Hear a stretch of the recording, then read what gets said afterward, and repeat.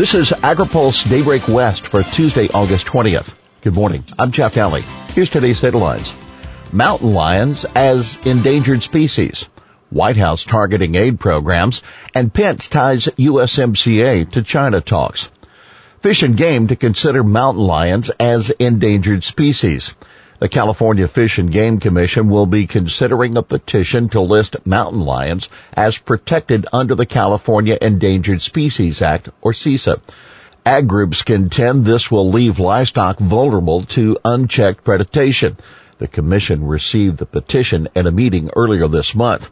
Protecting livestock. In the meeting, Kirk Wilbur of the California Cattlemen's Association said the move would go against Proposition 117. Voters approved the ballot initiative protecting mountain lions in 1990. Subsequent amendments allowed the take of mountain lions when they pose a threat to livestock.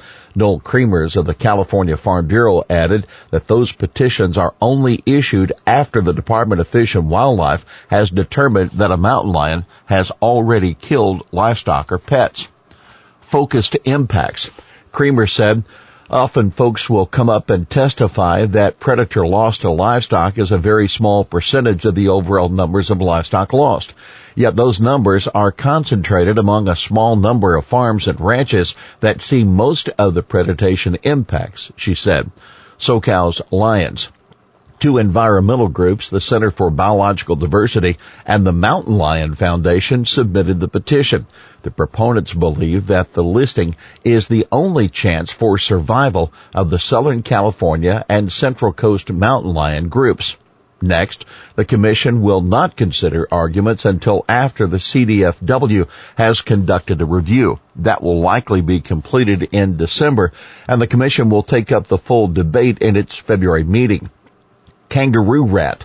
The commission also voted to list the San Bernardino kangaroo rat as endangered. This smaller subspecies of kangaroo rat inhabits regions that have largely been developed into urban communities, some of which were once farms. Striped bass. In December, the commission will vote on a petition to update its Delta fisheries and striped bass policies.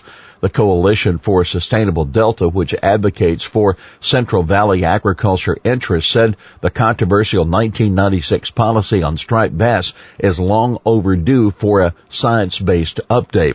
Coalition spokesperson Michael Bocadoro received jeers from the audience while testifying at a recent meeting. Environmentalists, however, received broad applause when calling the coalition a conspiracy by billionaire Stuart Resnick. He runs the Wonderful Company, which farms almonds, pistachios, wine grapes, and citrus in the San Joaquin Valley. Sport fishing interests are also opposed to the petition. Adjusting the two policies could result in more flows from the Delta to Central and Southern California through the state and federal water projects. USDA expands citrus greening quarantine areas. The expanded quarantine includes parts of Los Angeles, Orange, Riverside, and San Bernardino counties, as well as parts of Louisiana and Texas. The disease has spread by the Asian citrus psyllid, and many of the detections come from backyard trees in Southern California. The USDA Animal and Plant Health Inspection Service is in parallel with the CDFA's expanded quarantine that began in July. Aid groups worry over possible cuts. Feed the Future research programs at major land-grant universities around the country could be at risk as the White House considers canceling up to $4 billion in unspent foreign aid funding at the State Department and U.S. Agency for International Development. The White House Budget Office has been preparing a list of rescissions that is expected to be released as soon as today, setting up a fight with Congress. The fiscal year ends September 30th. Sources say the target list has been changing in recent days. A list provided to AgriPulse by a major aid organization indicated $6.5 million in funding for the Feed the Future Innovation Labs could be cut, as well as $30 million in food security funding earmarked for faith-based organizations. Another $73 million in community development funds financed through the Food for Peace program is also at risk. Jacob Ricker Gilbert, who oversees Purdue University's Feed the Future Innovation Lab for Food Food Processing and Post-Harvest Handling said his project is proceeding as normal at this point and hoping it isn't affected. UC Davis manages 5 of those programs. The Feed the Future Innovation Labs conduct research aimed at developing countries. They cover a range of research areas from gender equity and financing to sustainable agriculture, climate-resilient chickpeas, and genetic solutions to Newcastle disease in chickens. China ambassador confers with Trump. Terry Branstad, the U.S. ambassador to China, met yesterday with President Donald Trump. There's no readout of the meeting, but Iowa Senator Joni Ernst told reporters over the weekend that Branstad planned to talk to the president about the ongoing China trade negotiations, the protests in Hong Kong, and the biofuel usage exemptions that the EPA has been giving to small refineries. Branstad is a former governor of Iowa. Pence links USMCA to China talks. Vice President Mike Pence is trying to increase the pressure on Democrats to approve the U.S.-Mexico-Canada agreement by saying the pact is critical to prospects for a deal with China. By passing the USMCA, we'll strengthen the president's hand in negotiations with China, Pence said in a speech yesterday to the Detroit Economic Club. Pence also expressed optimism about the negotiations with China. Trump has a positive relationship with President Xi, and we have great respect for the Chinese people. We're in the midst of productive discussions with China, and they'll continue in the weeks ahead. Walnut producer joins tariff challenge.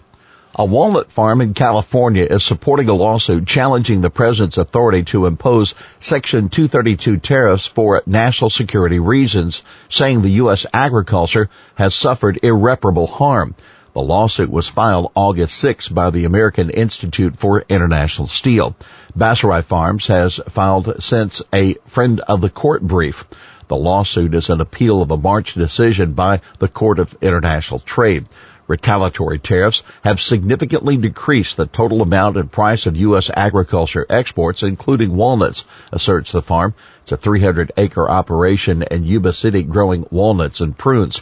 The walnut sector alone is facing retaliatory tariffs ranging from 15 to 100% from China, India, and Turkey, markets that made up 15% of the walnut shipments in 2016-17, according to the brief. Section 232, quote, unconstitutionally extends the president's authority to adjust imports over the entire economy, regardless of any impact on national security, Bassarai Farms argues in their document. Looking to the future, Bassarai Farms says a mere threat of tariffs on European and Japanese automobiles is already affecting the ag industry, and cites a study showing that if additional Section 232 tariffs are placed on cars, gross domestic product would likely fall about 1/3 of a percentage point and result in the loss of more than 200,000 full-time jobs. Update on employment figures. Despite the high job growth numbers reported yesterday, the Central Valley struggles with high unemployment, according to CalMatters. Tulare County saw 10% unemployment last month, while Kern County had 8.4% and Fresno County was at 7.3%. Here's today's He Said It. When I go home to San Francisco, I bring my food scraps with me. That Jared Bloomfield in a recent interview on KQED. He was lamenting over Sacramento not having a citywide composting program, though it has experimented with one before. Well, that's Daybreak West for this Tuesday, August 20th, brought to you by FMC. For the latest news out of Washington, D.C., visit agripulse.com. For AgriPulse Daybreak West, I'm Jeff Nally.